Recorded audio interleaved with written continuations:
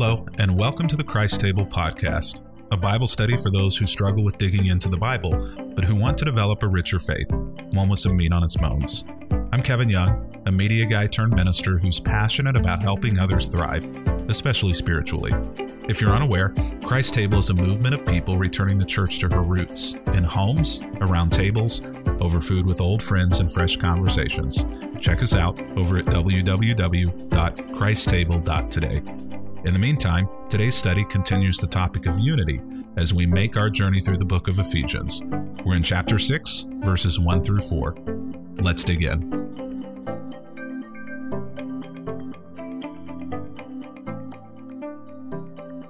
When we come to this section of the book of Ephesians, we come now to a topic that perhaps my kids should be teaching, but they're in school during this time of day, so they're not here.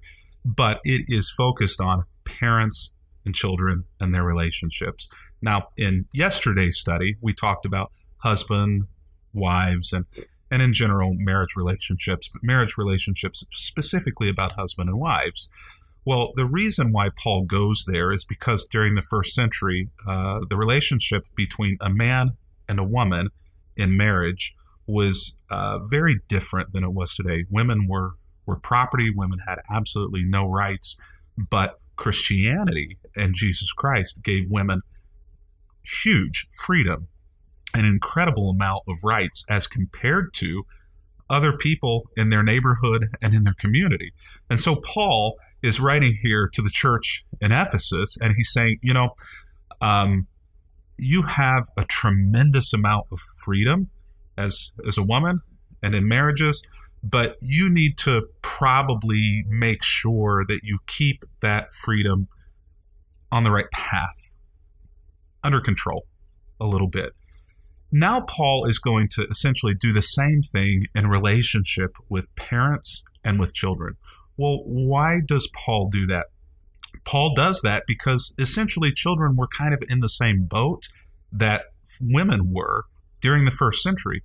Children were property. They had no rights. And the father in a situation, in a family situation, really had all legal rights to do whatever he wanted to his children. Now, that could go so far as to determine whether or not they received education. It could go so far as to determine whether or not they received support or finances. Actually, it went so far as to mean that the father could make a determination as to whether or not that child lived. At birth, oftentimes in the first century, if it was a female who was born, the father would simply say, I don't want a girl, would abandon the child, or could legally have the child murdered.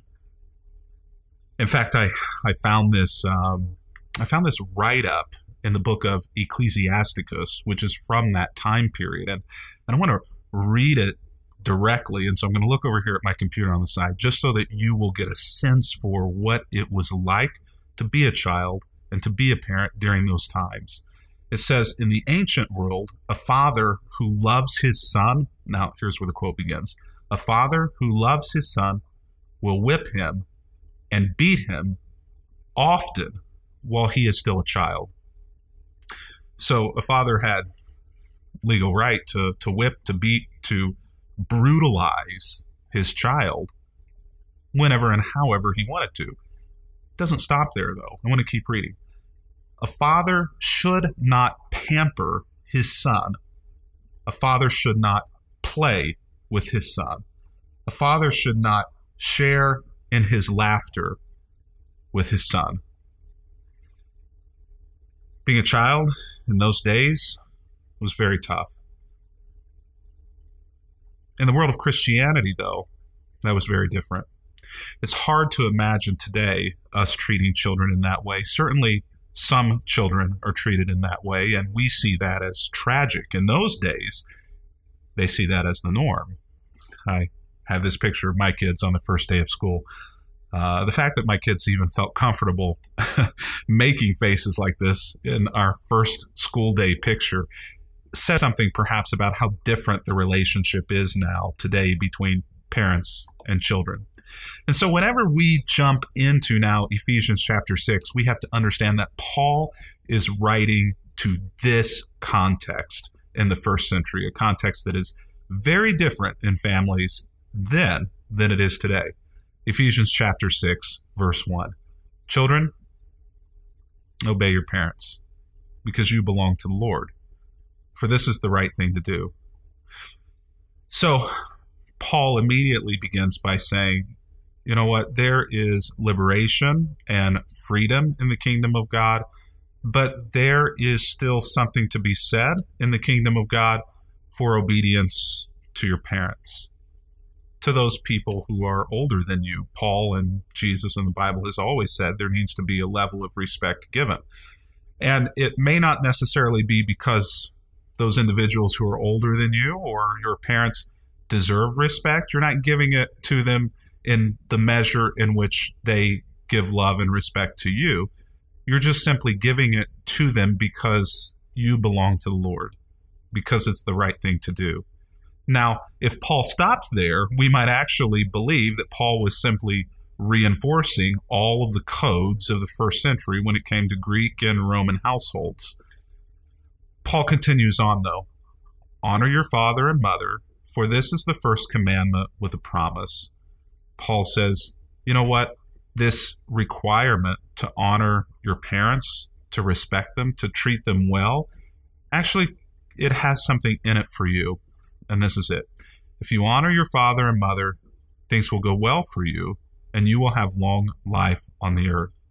Now, originally, for the Israelites, this commandment was tied to them being able to stay in their land and in order to live in the promised land. And so if they didn't honor their parents, if they didn't respect their parents, then the Old Testament says then they wouldn't be able to remain living in the land that God had given them, the promised land, the land of Israel. Well, Paul has now broadened this out and said, well, it's important that we continue to do this, not just so you can live in the land of Israel. Clearly, Gentiles weren't promised to live in the land of Israel. But Paul says, you know what? It's important that you continue to do this so that things will go well for you, so that you'll have a long life on the earth, Paul says. Well, okay, Paul, we get that. That's the responsibility of children. But isn't the problem in the first century the parents? Isn't the problem in the first century the father? Well, he gets there. Verse 6, chapter 4. Paul says, fathers, do not provoke your children to anger by the way you treat them. And actually, and I would say thankfully, the word that Paul uses here for fathers is actually a word that could be either father or mother. It's essentially a word for parent. It's non-gender specific. Now, so I think we can now read into that Paul is saying fathers, mothers, caretakers, guardians, grandparents, whoever has responsibility for children, don't provoke your children to anger by the way you treat them. And we know what the treatment of children was like in the first century. It was atrocious. It was absolutely terrible. But I do think that if your version renders father here, it's not necessarily out of line to focus on fathers, because we know that fathers had a legal ability to treat their children in any way in which they pleased. And so I think it can be said here, specifically to fathers and generally to fathers and mothers, you need to be careful in the way you treat your children. If the way that you are treating them is provoking them to anger, then you're not living in a way that's pleasing to God. Now, when we hear children, we think young children, but the truth of the matter is that in that culture, in that time period, children were still beholden to their father and to their parents, but specifically to their father, no matter what age they were. So, if you had a 60-year-old dad and you were in your 40s or 50s, then your father could still abuse and mistreat you, essentially. Your father still held a authority over top of you. Your father could still provoke you to anger and get away with it. He could make your life a living hell, can make it miserable. And so whenever Paul says here to fathers, he doesn't just have in view young kids. He has in view children of any age. And so if you're a father and you still have kids and you're 50, 60, 70, 80, 90 years old, this verse is actually written to you. Mothers, like I said, this verse is written to you as well. Don't provoke your children to anger by the way you treat them. Treat them differently. This is what the Christian life is all about. And this is what Paul is doing here with these household codes. Yesterday to husband, wife, today to parent and child, and tomorrow to slave and master, which is going to be another interesting one. But what Paul is saying here is live differently. Don't live like the world. Live better, but make sure in the way that you live, that you are living in a way that honors God. Instead of provoking your children to anger, bring them up with the discipline and instruction that comes from the Lord. Teach them rightly. It's interesting that Paul doesn't say here, take them to church, drop them off, and let the church teach them about the discipline and instruction that comes from the Lord. Paul says, you do it. It wasn't because they didn't have church communities in those days. They had communities of folks who met together in homes that called themselves the church. Paul could have handed this off and said to the leaders of the church in Ephesus, meaning the houses that met in the city of Ephesus, you need to make sure that you're teaching and disciplining and instructing those kids in the way of the Lord. But no, Paul actually lays that burden of responsibility at the parents' feet, and maybe even specifically at the father's feet.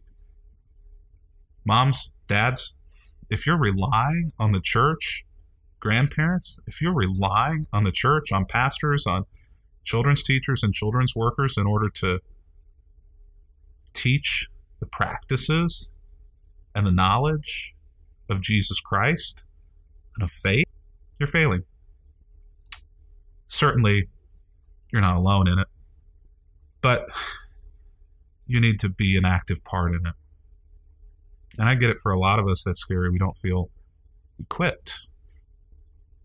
Start somewhere. Do something. A small change. Pray at a meal. Pray at bedtime. A question or a conversation that's faith related. You don't need to know how to parse Greek or Hebrew texts. You don't need to have an entire book of the Bible memorized. Maybe just memorizing a verse together as a family.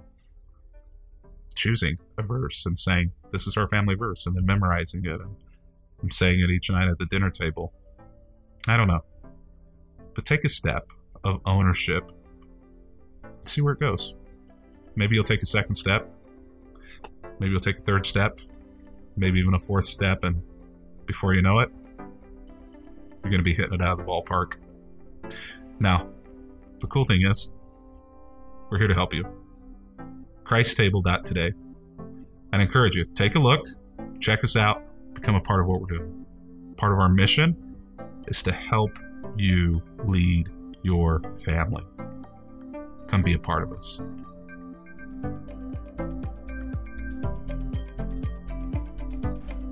This Bible study from the book of Ephesians is brought to you by Christ Table. If you'd like to join us in the study, there's an easy-to-follow guide in the show notes. We'd love to have you join us.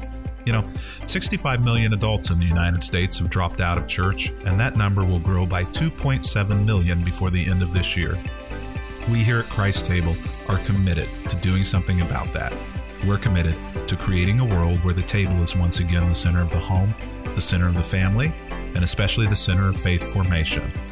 Our mission? It's simple: to help people eat freely and drink deeply of life and of faith. Find out more about us over at www.christtable.today. And when you get over there, be sure to sign up for our email list. And for those who choose to donate, we've got a resource box that we'll send you in the mail as our thanks. And trust me, you're going to like it. By the way, the podcast is available because of the generous donations of our listeners and the incredible community of people who call Christ Table their spiritual home. Join us on our next episode as we continue our step-by-step study through the book of Ephesians. And if you'd like to watch these Bible studies live, There's more information on our website about that as well over at www.christtable.today. Thanks so much for listening. We wouldn't be here without you. Until next time, I'm Pastor Kevin Young, and this is the Christ Table Podcast.